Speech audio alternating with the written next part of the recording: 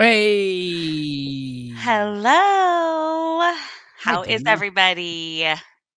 Well, I'm okay. I don't know how everybody's doing. You're included in everybody. So how are you? Why aren't you beside me today? I am super sad, but I'm not very mobile at the moment. I had a little bit of a mishap and broke my knee. You know, I I understand that tragedy at a visceral level because I break everything, right? I've broken my ankle, I broke my arm, I've broken my neck basically twice.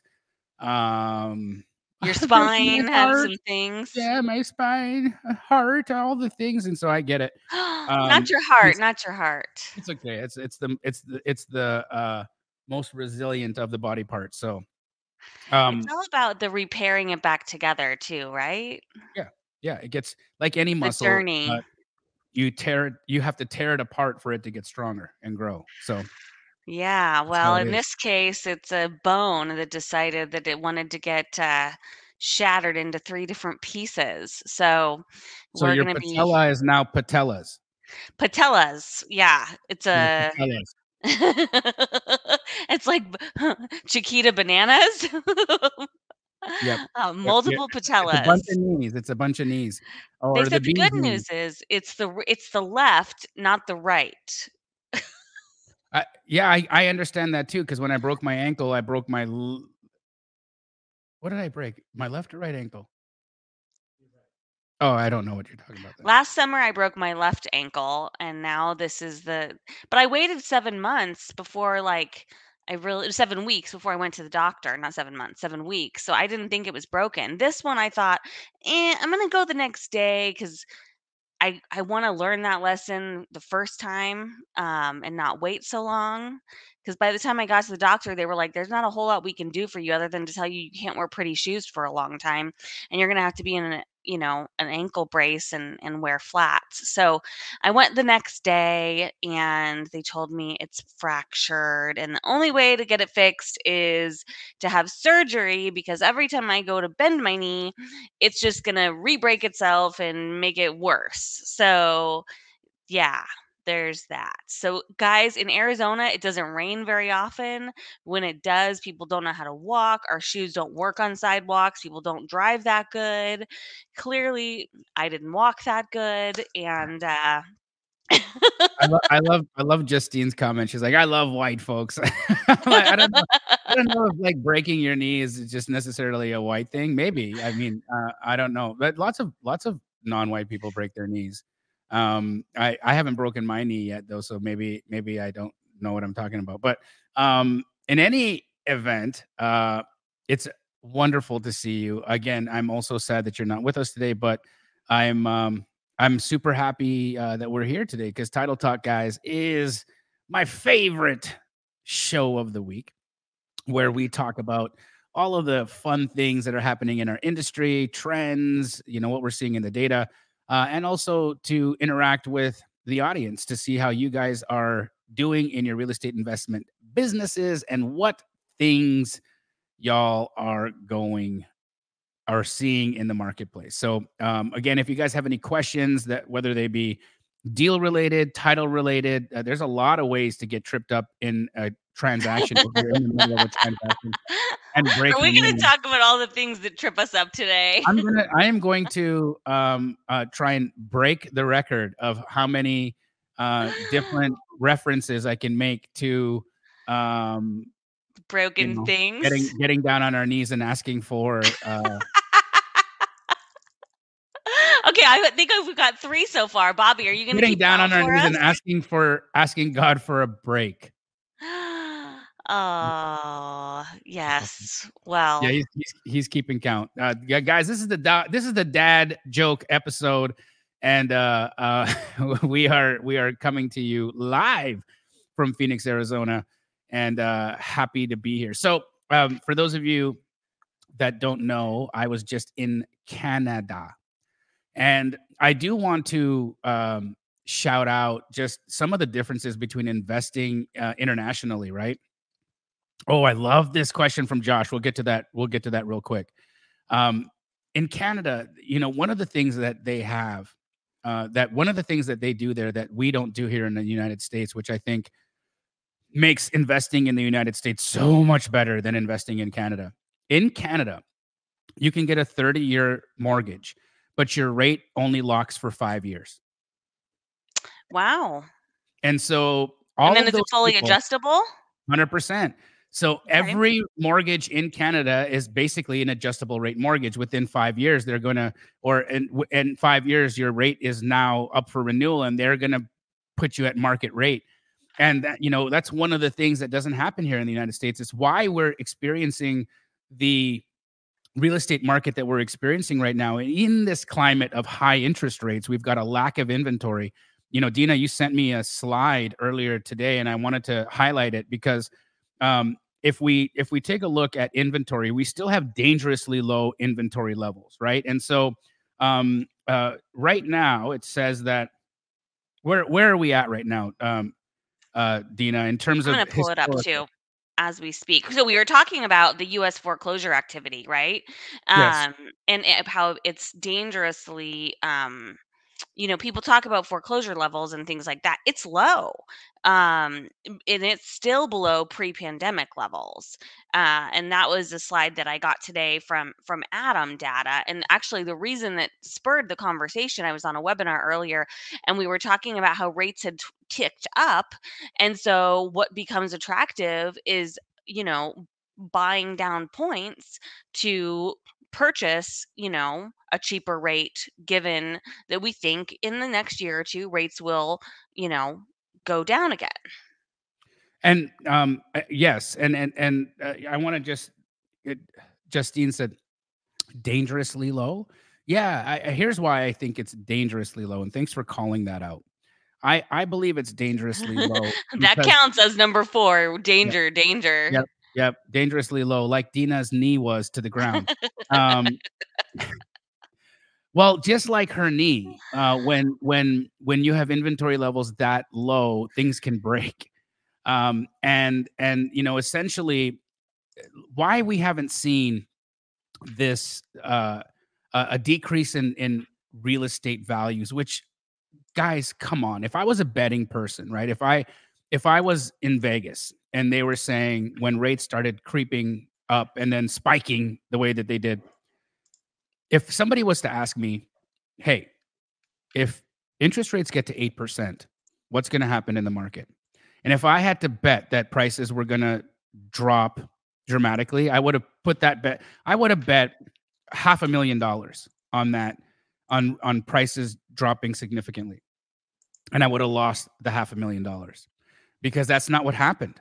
And it's this artificial prop, and it's making inventory low because of this artificial prop. Now, here's what's interesting: those cheap rates that Canadians experienced in 2020, which we experienced here in the United States and into 2021, where nearly 70% of US households either refinanced or bought a new home. And so that 70% of US households have a rate between 2 to 4% interest, meaning that and those people right now aren't really interested in selling unless there's a forced reason. Everybody else, the other 30% that don't have those, great rates, or maybe own their house outright and would be cash buyers for their next property. Yes, they're trading, but that's a small amount of people. And that's why I think that's a dangerously low inventory, because it makes us so vulnerable to a number of things. Okay. Let's just say, for instance, rates get to 5.5 when the Fed starts finally dropping rates. Now, if that happens, if rates get to 5.5, the people who have a 4% mortgage, what's the gap? 1.5%. How many of them will come and bring or list their properties on the market? And what will that do to pricing? What will that do to demand? And as we continue to get lower and lower and lower in interest rate, what will happen to all that pent up stored inventory? And I call it pent up stored inventory because the American family or the American homeowner trades homes on average every 7 years. Is that data that you would confirm, Dena? Yeah, absolutely. Right. So Do you want me every to share one of those slides that I please, was, I would love it. I would let me love see you if I to. can pull those up.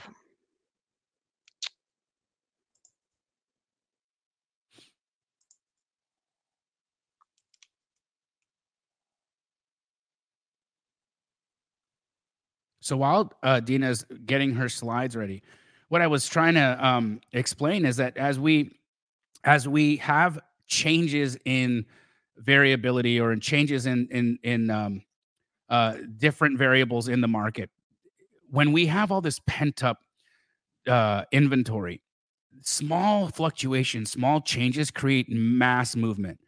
And that to me is the danger. And that's why I think we've got dangerously low inventory, because if we get a flood of inventory, what's that going to do to the market?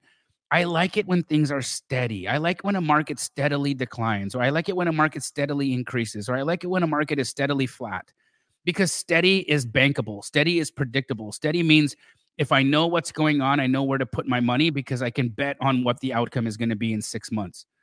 When we're in circumstances like this, holding becomes a little bit arduous, right? And it flipping becomes a little bit more um, variable. It becomes a little bit more risky. And so just all of these different factors, I think for me as a real estate investor, I want to eliminate as and or de-risk myself as much as possible. And understanding at least these variables is extremely important to make good decisions moving forward in the market. Now, there was a question here about double escrows. Bobby, if you would put it on, I would be amazing. There we go, Josh. Josh, is it Weezer or Wiser? What would you think, Bobby? Who's the? Is it, I think it's Wiser. Wiser. Josh Weiser. That's a wise name. My title company says double closes in escrow are illegal. I was under the impression it isn't for Wisconsin. Is there something we can clarify with them going forward? So, Josh, let me explain to you what your title or your escrow officer, your title company is doing. They are telling you lies, flat out lies. Okay. Double escrows are not illegal. Double escrows are legal in every state in the United States. Okay. Legal.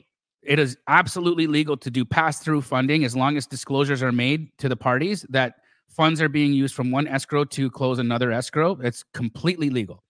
Now, when a title company says that, it's because they don't know how to do it, or that they are so removed from investor files that they right, they just don't know how to do it. They just don't know how to do it, or they don't know how to explain it, or they don't understand. They don't have enough experience in that transaction style to be helpful to you. So instead of saying to you, Josh, as a wise man, why don't you just go to another title company for this type of transaction?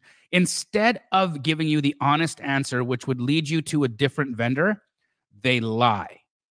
They lie. Which is unfortunate. Like, I It, mean, it should just it's that shouldn't be the case. yes.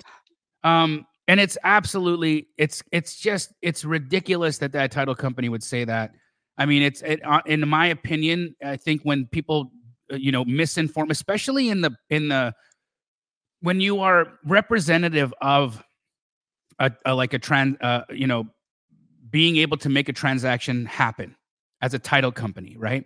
Now all of a sudden you're throwing around words like illegality, which are, look at this dog. That should be illegal. What he's doing right now is sitting on my couch. No, it shouldn't. He's so cute. He's illegally cute. He's so But cute. it is absolutely not okay for them to misinform the public about how what the legalities of a transaction are. Because what if it was your seller, Josh, who called a title company to ask because you're intending to close the deal using a double escrow? What if your seller called a title company and they said, what this person is trying to do is illegal? What would that do to your reputation? What would that do It to would the rapport be that you built with that garbage. seller? What would that do with your reputation with trying to do business in that regard, right? It would be destroyed. It would absolutely destroy your reputation. It would destroy your credibility with the seller. All of the time, money, and energy that you spent trying to get that lead under contract would be for waste. Why? On a lie. And so here's my opinion, Josh. I think that now that you understand that you're dealing with an absolute BS title company that doesn't know what they're talking about, it's your responsibility to work with one that does. Now, I know for sure that Fidelity Title is in Wisconsin. I don't know any of the title officers or escrow officers in Wisconsin that can help you, but I know Dena can. So, Dena, how would they reach out to you in order to be connected to a Fidelity Title in Wisconsin? In Wisconsin. So, I love Wisconsin people. They're usually so friendly. All our neighbors are Wisconsin folks, and they're super friendly and very nice. Just email titletalk@fnf.com, and Oh, I will tell you, we don't have title companies in every single market, but we do have them in a lot. And if I know somebody there that can help you, I'm absolutely happy to. yes. And just for added clarity here, one of my Keegley franchises from Wisconsin, okay, happens to be a U.S. Marshal. Okay, Ooh, but his he wears a badge. he's actually one of the guys that does fugitive apprehension. So when there's bad guys on the loose and they're like playing duck duck goose or hide the kneecap, Oh, when they're bad boys, what you yeah, gonna yeah, do? yeah, exactly. When that happens, he's the guy that they call to go and catch the bad guy. We all And need one of those guys in our corner. absolutely. And guess what he does in Wisconsin? Double escrows. So do you think that a U.S. Oh. Marshal on a fugitive apprehension team would be doing anything that was illegal? Just saying. So it's really important that everybody who's watching this right now vet your vendors. Vet your vendors, guys. It's so important that you're not dealing with BS people that are just giving you like misinformation because they have a lack of knowledge in something. When somebody asks me a question that I don't have the answer to, I don't answer illegal. I say I don't know. I don't know. Yeah. You know what? I just don't know the answer to that. I'm happy to find out for you. Or if I do know, but I don't want, maybe I don't want to tell you because I don't want to lose your business. I would say, unfortunately, we don't do that type of transaction. I'm not going to forward you to where you could do that kind of transaction. I would just tell you, unfortunately, we don't do that kind of transaction. Now, if you want to go and find somebody who does, it's your call.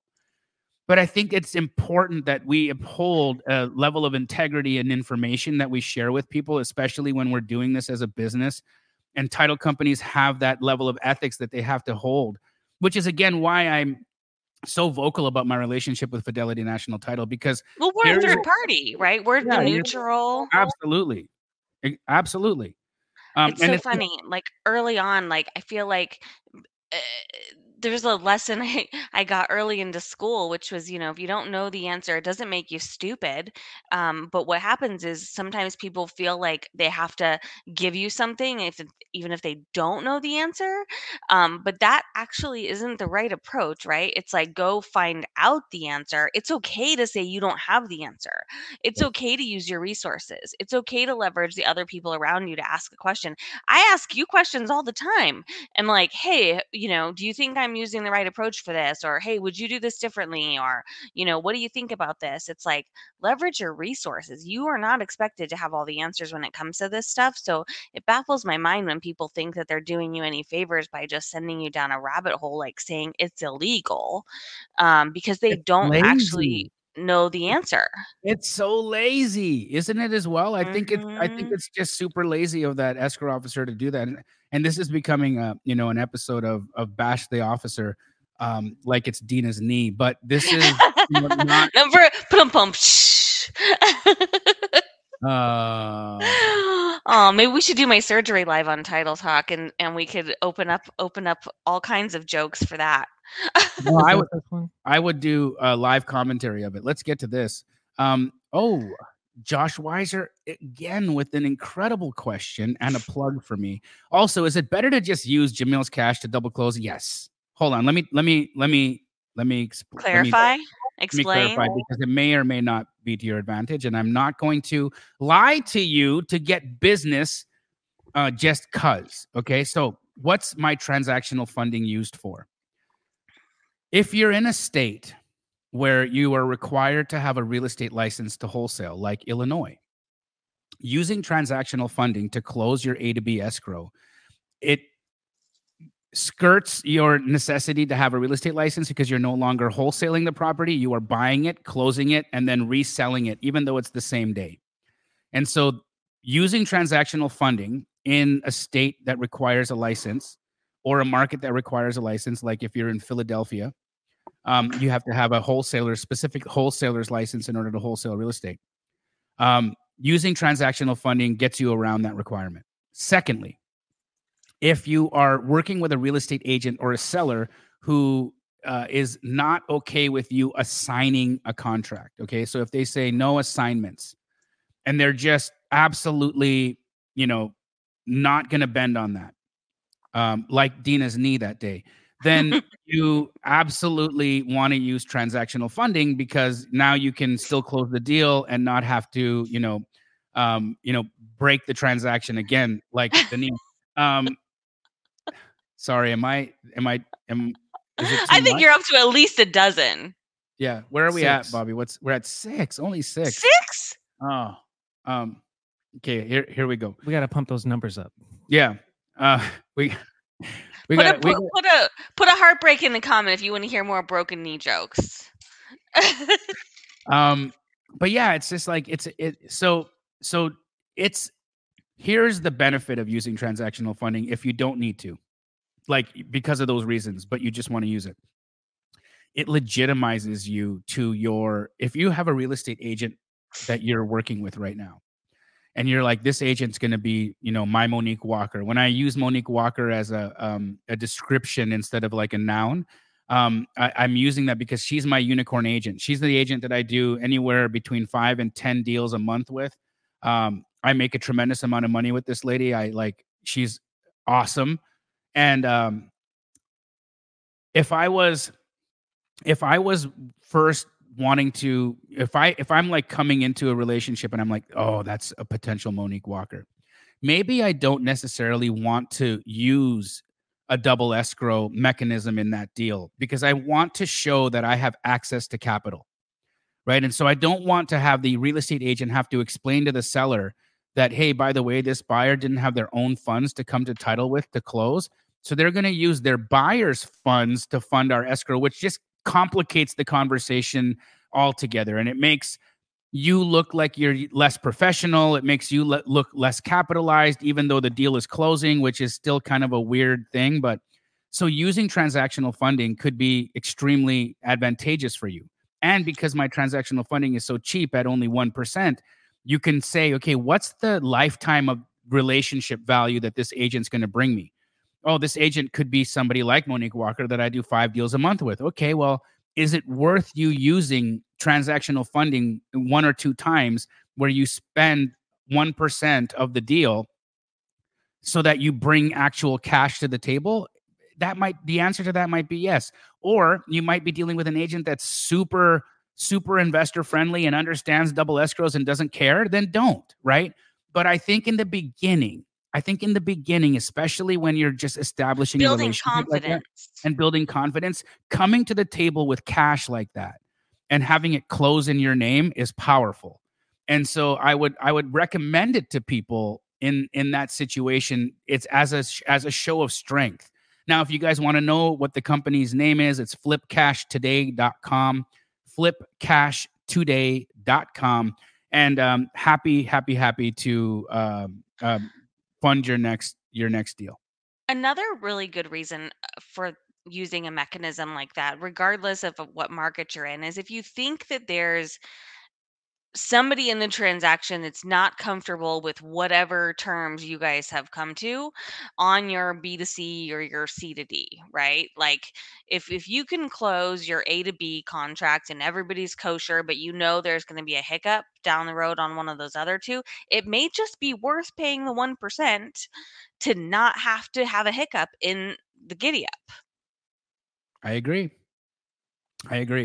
And so all of these things are really, reasons why transactional funding is super useful. I personally, so you guys know, when I was first wholesaling, I actually used hard money to close some of my A to B contracts instead of doing double escrows for the same reason, because I wanted to build confidence with the agent and But closing in hard money was so expensive because I had to pay a point origination, then I had to pay 1 whole month's interest. I had to pay the lender's policy. There was just so many closing costs that were associated with that made that whole thing just a complete headache. And so, again, transactional funding, super easy, inexpensive, legitimizes you in the transaction. And, it's in my opinion, one of the shows of strength that you can bring to the table when you're an aspiring or a brand new wholesaler. And what's a qualification of transactional funding? I mean, just out of curiosity, what's it take for somebody to qualify for that? They have to have a buyer. So they need to have a buyer that is coming to the table to close that transaction. Okay. How do they So prove that? we got to see the contract, and then we have to see that they've deposited earnest money. Okay. And so it needs We to love be, it when they deposit earnest money. yes, it can't just be a contract to sell to a buyer with no EMD in place, and that contract has to be non-contingent before we'll fund it. So Okay. there's just pieces that need to be there, right? So we need to see that your B2C it has no contingencies, that EMD is in, and it needs to be within 72 hours of the original contract close date. If all of those things line up, check, you can use transactional funding. No credit score, no. Oh, you do need a credit score of 800. Absolutely not. Just a joke. I was waiting to see if you would break the silence, but Sorry, I knew that couldn't be true. unfortunately, you kneecapped me there. Bum-bum. Yeah. So, has anyone told you lately that you look a lot like Nancy Kerrigan? No. No? I find that Tanya Harding to believe. Come on, that was a like reach, 8.5. Oh, Bobby doesn't even give you a whole point for that one. Oh, I think dang. laughter is the best medicine. The other day we were my dad was laughing at this whole thing that happened to me, and we were leaving Diane a message, and I said, my dad's got a message he wants to leave for you. And he said, Di, if one more thing happens to this girl this year, it's just going to be like one of my racehorses where you just put a bullet in him and put him down.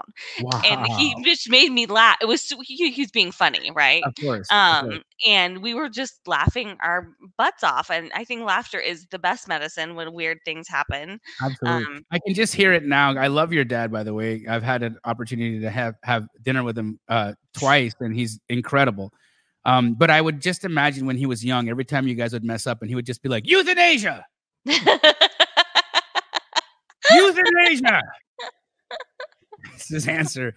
It's euthanasia. That's how we're dealing with you today. No, he's like, what? He's like, it's just like putting a horse down. I'm like, really? My goodness. I don't think we could fix my knee with a bullet, though. That's No. But it depends on where the bullet was placed. Because if it was square in the forehead, I think it would be fine. Because you wouldn't have a broken kneecap because you would be deceased, right? So that wouldn't be very fun. No, it'd be terrible. But at least the pain would be gone. That's true. True. Yeah. This is dark. It's getting dark. Yeah. Guys, put your title questions in the chat because I'm going down a dark path here. Okay, I'm gonna share my slides. Share your slides. Yeah, let's share my slides. Let's go down a happy path. So when you did fall in the rain, would you say that you made a slide? I mean, if there's probably a video on this, I think there was no slide. It was more like it was a pretty good fall.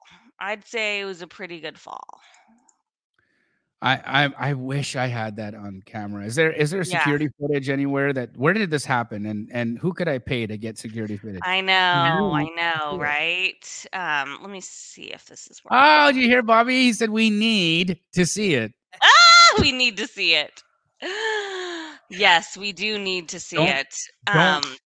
Well, it was one Yours of are those, better than I'm me, a Bob. purse in one hand, I'm talking on my phone in the other hand. It was not a glamorous Your joke situation, needs to be worse than mine. Oh, that's good. but That it was was okay. definitely not that glamorous. Okay, wow. Okay, so inventory is still historically low. Yes, this is what we know. And this data said, what does it say? What is it telling us? So this is talking about as of February 16th, which was just a few days ago. We're comparing the same week of 2023 to right now compared to 2019. So we were down 40% in 2019. So imagine pre-pandemic versus where we're at a year ago. So we are Right. still at historic lows as far as inventory goes. So just kind of like a reminder as far as our inventory is very tight nationwide. This is not a local stat. This is a nationwide stat. We were also talking about nationwide, foreclosures and how the foreclosure activity, it has increased from 2022, but it's still way below the norm. I mean, look at this 2010, we were at 2.9 million. I mean, there was a moratorium on foreclosures in 2020 and 2021. I mean, we're not much higher than that right now. Yeah, so that's interesting, right? Because it's really funny. I love when I'm right, because I was one of the few that wasn't saying, "Oh my goodness, guys, the pandemic is that when we lift the moratorium on evictions or on foreclosures, there's going to be a wave of foreclosures." There were so many people talking about this tidal wave of foreclosures that was going to come to the market, and I was like, "What are you talking about? How? How are you?" First, where and how do you expect this to happen, given the fact that so many people have equity in their homes? Well, that's Tremendous the amounts biggest of piece equity in right their homes. now, right? Right. It's the equity piece. I mean, I think the reason the numbers were so high before, when we're looking at Because there wasn't equity. 2015, nobody had equity. And so that is the driving force that's keeping foreclosures out, because if somebody is in trouble, say they're 3 months behind on their payment, they're not gonna foreclose on that property, they're gonna sell their house to Jamil. Right. Right? Because that's how you're not gonna leave your equity in the house and let it foreclose and just be a dodo bird. No, you're gonna sell your house to the highest cash offer, and you're gonna get out of your situation and move on. And you're gonna make a ton of money on the appreciation in your property in the meantime. Just because you're in foreclosure doesn't mean that you get to forfeit, or you have to forfeit your equity. That's not how it works. And so Well, and there's that's just why everybody can win in a market like we're in today, right? correct. You're helping solve somebody's problem. You are getting them out of a situation that they obviously don't want to live in their house for whatever reason. They have some equity. You can make money, they can make money, everybody can move forward. Why And did the you inventory is now going to be on the market. Bobby had a great question. You should type it and put it in the chat, but you can't come in because it's gonna be like me asking a question. Oh, that's true. But Bobby asked, why do so many people have equity now? And it's because we've seen Appreciation. the appreciation has been record breaking, right, Bob? When you look at where pricing was after the crash, right? So if we look at 2010, which I would call the approximate bottom of the market, right? 2010, 2011 was the bottom of the market. Many people, foreclosed and lost their homes or Short whatever at that point, sold. short sold, whatever it was that got them out of their properties. When you take a look at the number of people who then re-entered the market after that, and let's call that time 2015 to 2017, all of those people had a dramatic increase in equity in their properties, especially during the boom of the pandemic, right? And so we've got this huge pot of gold that most homeowners are sitting on right now, which is helping them with inflation problems that we've had. It's helping them with cost of living situations that have all gone up. It's helping them with any life stressors that are coming on up, into their world, like death, divorce, sickness, all of Broken those things, knees. broken knees, all these things that typically make people or force people into a sales situation. Well, now at least they're walking away with money. They don't have to be foreclosed on. It's a great saving grace for how many people, right? How many people are going to be going through a tough situation who are going to be saved by the equity of their homes. It's I have a great. follow-up if you guys are Yeah, down. please. So equity, as I understand, is like how much money you've paid down your mortgage, right? And so if when your property appreciates, but you're paying the same amount, you end up with more equity than if it had depreciated over time? Or is your equity the same, but it's a different percentage?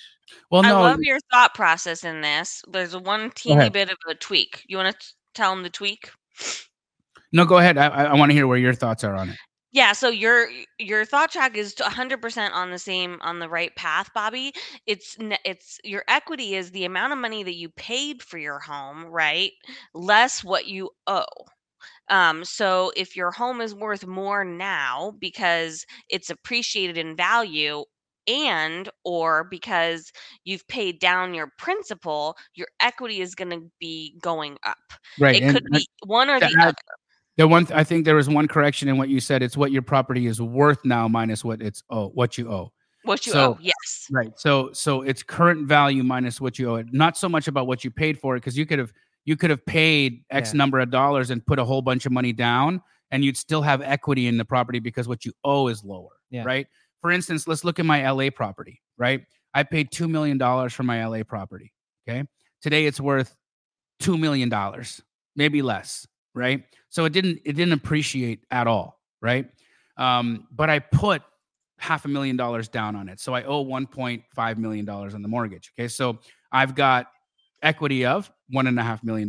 My equity didn't go up at all. I've maybe paid down $70,000 or $100,000 in principal pay down, maybe even less because of how the amortization schedule is. So, but yeah, equity is value minus debt. Dope. Yeah, I didn't know that it was like a math equation like that. I thought it was just a flat number of how much you've paid, regardless of how much it's worth. But that makes sense. Yeah. And that's why spikes in value like we've had during the pandemic in 2021 up to 2022 dramatically increased people's equity positions in their homes, because that's the thing that none of us can really predict is how's the market going to affect my appreciation. Otherwise, if what you had just described is how it worked, then real estate would be predictable. Yeah. Like Yeah. the most predictable thing, because we'd be like, well, I paid this much every month. It's pretty linear, and at the end of so long, my equity is gonna be this. But when you have this beautiful cyclical nature of the real estate market that is driven by supply, demand, and fraud, and many other governmental forces, you've got this complicated web of how the real estate market unfolds. And so Well, it takes years and years and years before most mortgages allow you to pay down your principal too. right. So Yeah, you and could that's be making a big payment every single month, but you may not see that depending on your type of mortgage for 25 years. right. For instance, like how much of my $2 million LA yeah, place, I make a $9,800 payment every month on that house, right? How much of that actually goes to principal? $100.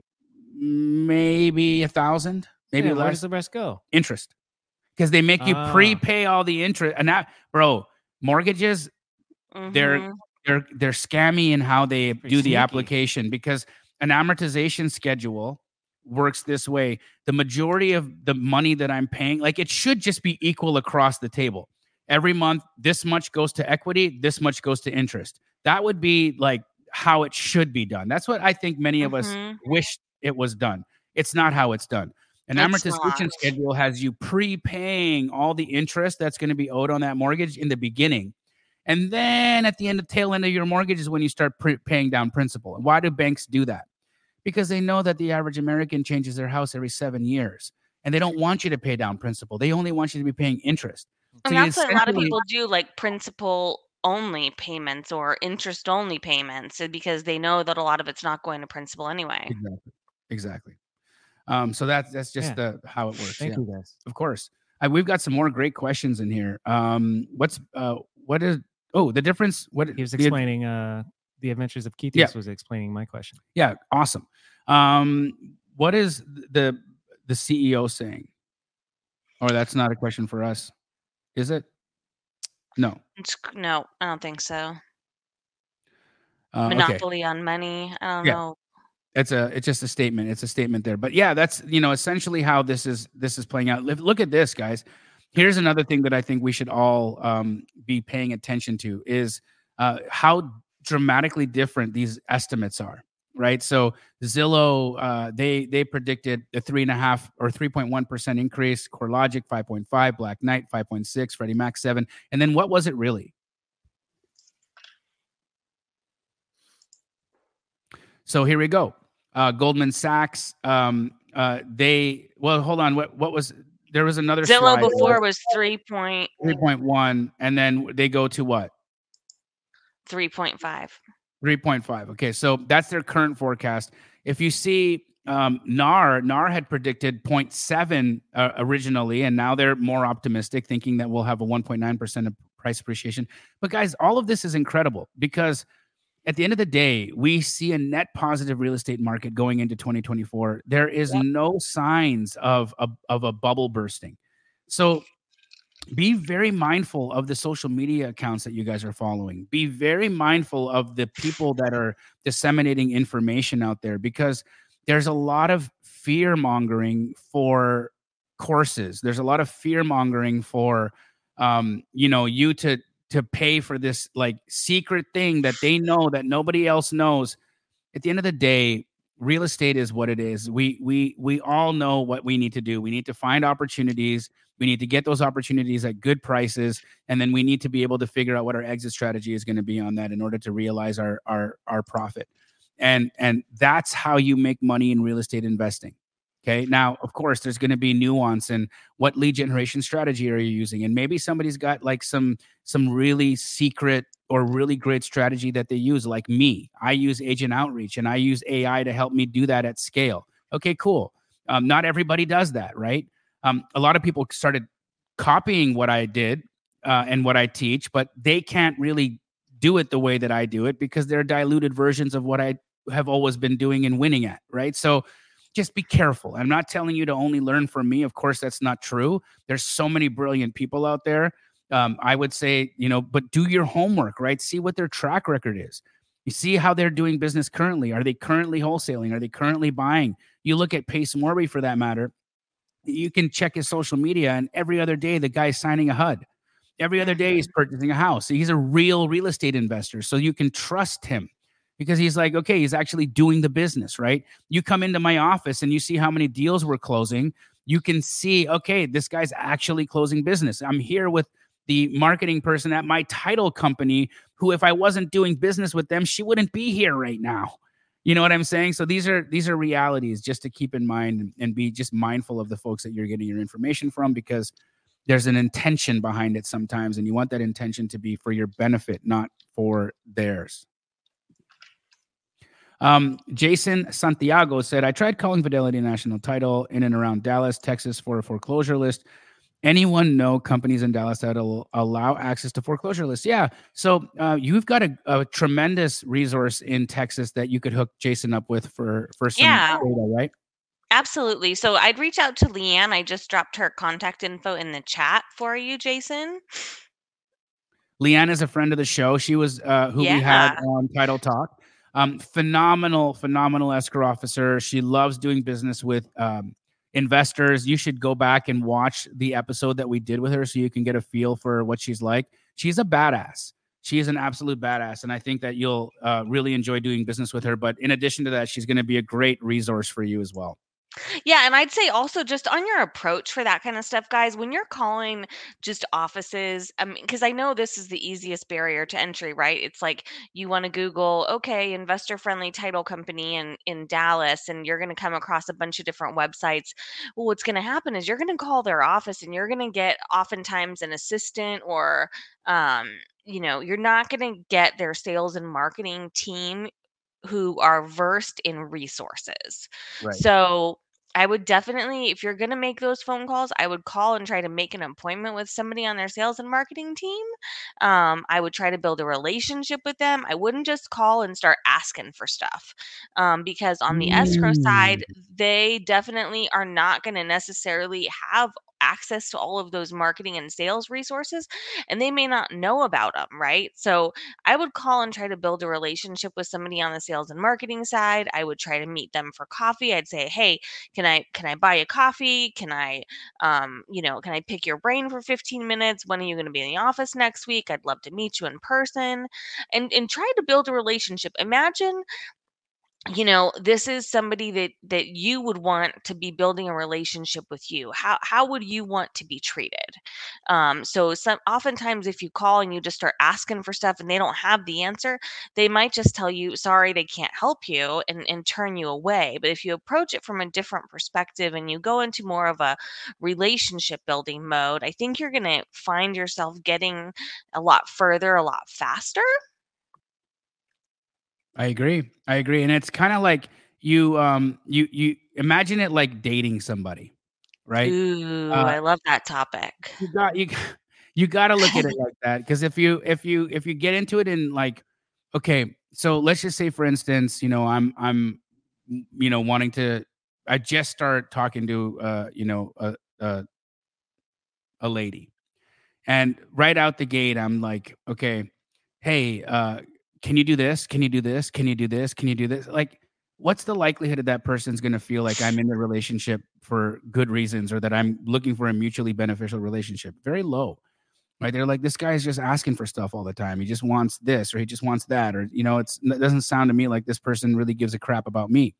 So you always got to like anthropomorphize things and make businesses people. Think about them as like, what would I feel like if this was how I was being approached, right?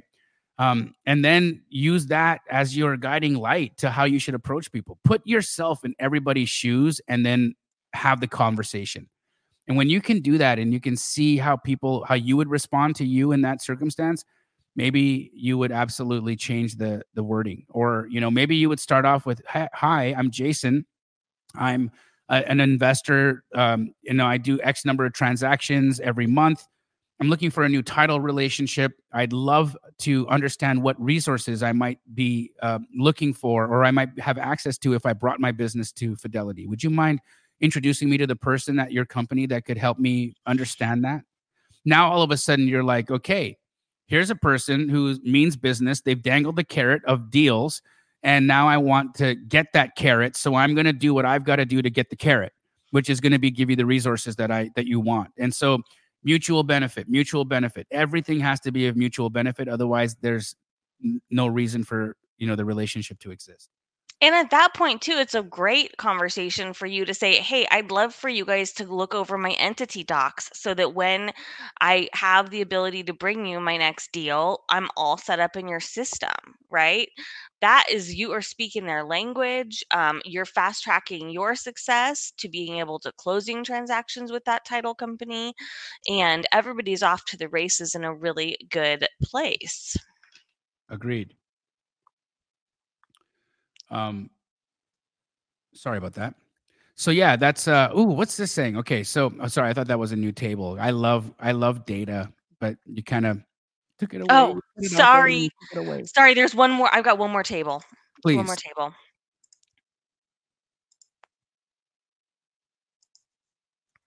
We're talking about rates. So originally we started the conversation talking about how in Canada, every mortgage has a point where it is going to adjust, 5 which years is is the what max. got us on this topic. Absolutely. And so, looking at that, I think, one of the advantages, especially of understanding mortgage rates and all of that, if you see this right now, right, they're forecasting that by January of 2024, Q4 of 2024, we'll be at a rate of 5.8.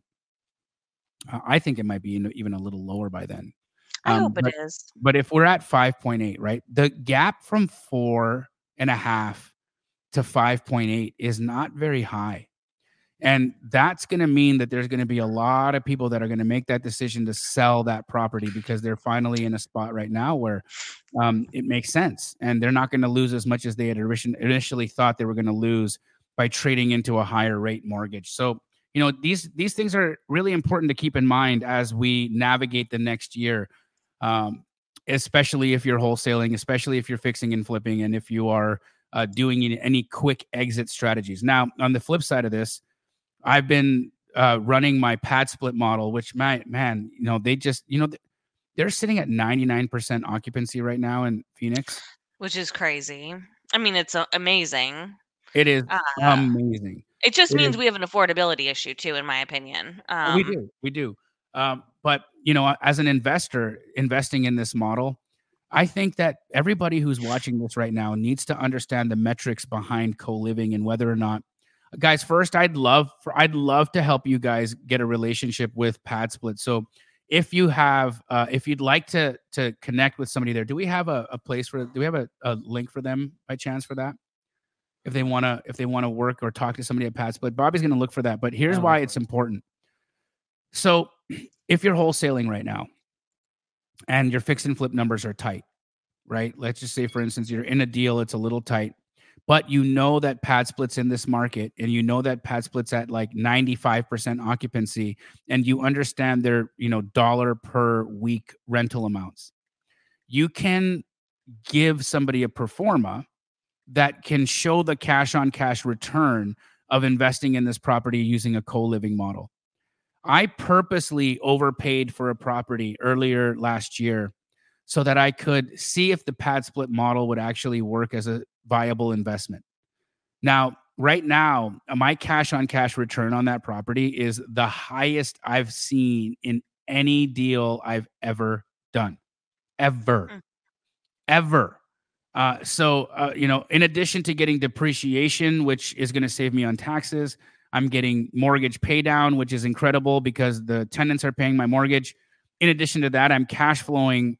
I'm on a hard money loan on that property at $1,500 a month. And right now my monthly cash flow is like $5,000 on a hard money loan. That's crazy. Honestly, Dena, it is nuts.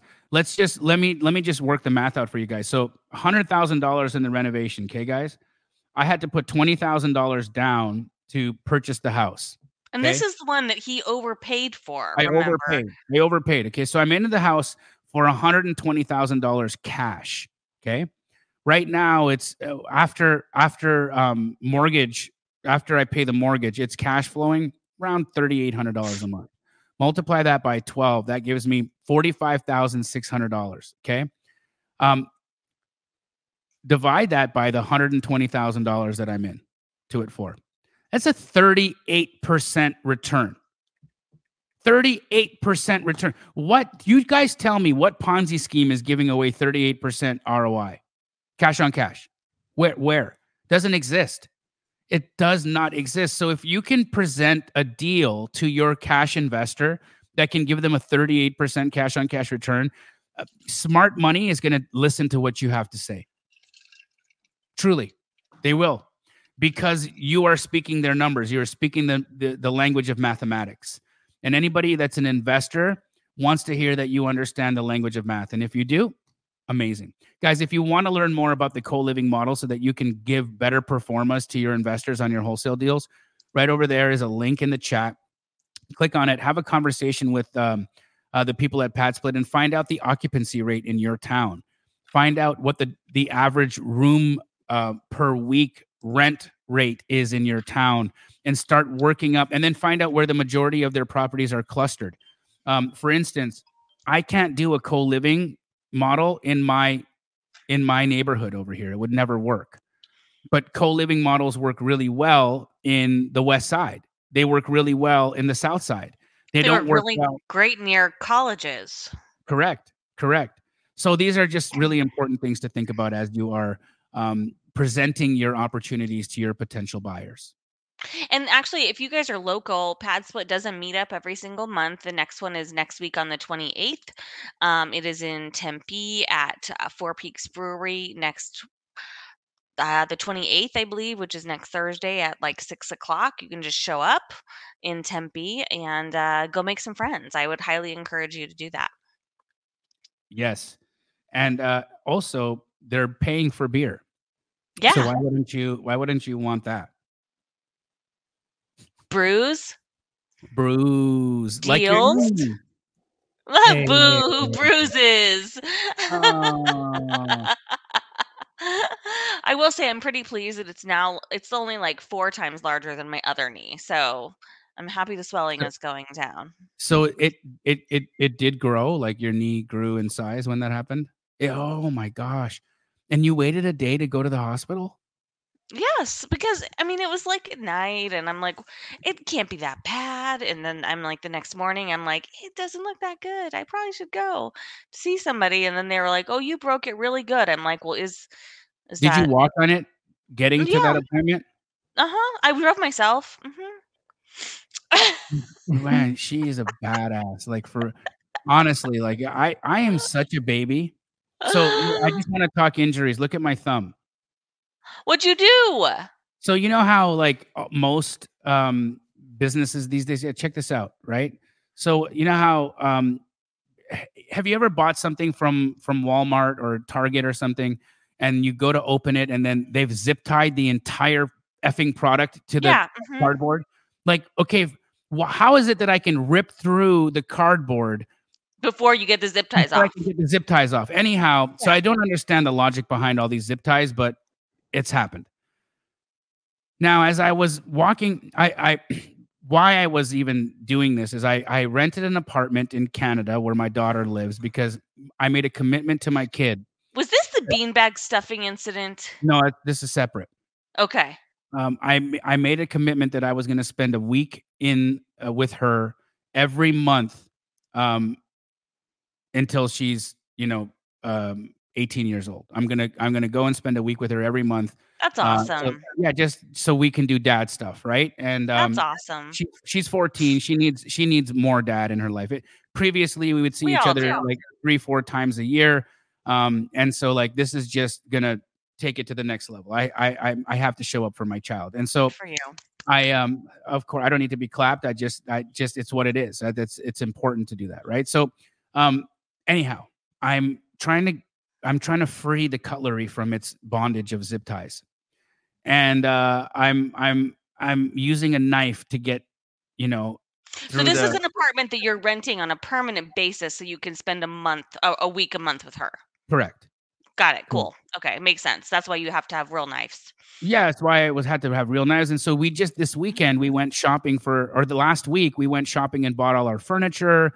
We bought dishes, coffee maker, new beds. Like we just went and you had to basically furnish a new home, right? Yeah. And so we needed cutlery, and so here I am, like trying to get the cutlery out of its bondage, and like I'm using a knife to do it, and it just snapped, and it went right through, and it stabbed me Oh, right in the finger, and it was bloody, like it was terribly bloody. And now I want you to picture this, okay? It's me bloody and fingers. with like blood squirting out of my thumb, and the only person that's in my house right now is the delivery person from Ashley Furniture who is putting together my couch. And now I'm like asking for help. I need emergency triage, and this man who's like his job is not to be a nurse, his job is to put together furniture. He's like, I'm like, I need help, man. I'm cut pretty bad. It's squirting out of my hand. And he's like, what do I do? I'm like, I got band-aids over here. And so he's like, he's looking for band-aids. There's blood all over the place. It's like a biohazard situation. He could have refused, but he didn't. He went and got me my band-aids, and then he turned on the water, and I'm washing it, and I'm trying to apply pressure, and it was this whole thing. Anyways, we're best friends now. And Of course you are. the thing about Canada is that they don't have urgent care in Canada. There's no such thing. And they only have walk-in like doctor's offices where you can't get emergency stitches or anything like that, and then hospitals. And so I would have had to have gone to a hospital and waited like 14 hours to see a doctor Or to get a forget stitch. about it. Yeah, so then I just ended up on the plane. I came home, and I'm on a plane with this bloody finger. It's like all wrapped up, and there's just blood like seeping through the wrapping, and there's bandages, but it just won't stop. It won't clot. So anyhow, I landed. I went to an urgent care and got stitched up, and I'm good to go. Well, I went to like an orthopedic urgent care on Saturday after this happened, and then I got the X-rays, and they told me, "Oh yeah, it's officially broken," and they put me in a brace, and they said, "Oh, just wait till you can, meet with the surgeon next week." And by Monday, my leg looked really funky, and I was like, "I don't think I could wait." So I did go the ER route Monday night, and I sat there for half an, you know, Half a like night. 6 Yeah. hours. It was like half the evening. It was very boring. Um, and they just told me it was still broken. So I'm with you on the skip and going to the hospital piece. Yeah. Yeah. If you can get it done at urgent care, get it done. But guys, this was a fun episode. You learned a lot about the Canadian healthcare system, And the mortgage system. mortgage system. We talked about Dena's knee and amazing things about the real estate market and how to understand, what inventory levels are going to be doing, how they're going to be behaving in the next year, how mortgage rates are predicted to move into the next year, and how you can take advantage of that. They did let me on a plane like that. Yeah, it was shocking, but they did. They know I needed to get home. And now you're home for just a few days and then you're off on the next adventure. And I can't wait till the next episode. We're going to hear about your next adventure. Yeah, I'm heading to a meditation retreat in a couple of days to Cancun. I was been told it's called Cancun. I'm not supposed to say Cancun. I'm supposed to say Cancun. I'm Oh, going to Cancun for a week. For those of you that are familiar with who Joe Dispenza is, I'm going to a Joe Dispenza meditation retreat for 7 days. I am Where so for excited for you. Yeah, it's cool, man. When you go to these things, you meditate for like 50 hours for the whole week. It's like, it's intense. It's really hard work, but it's really enlightening. And so Yeah. I'm excited to do that.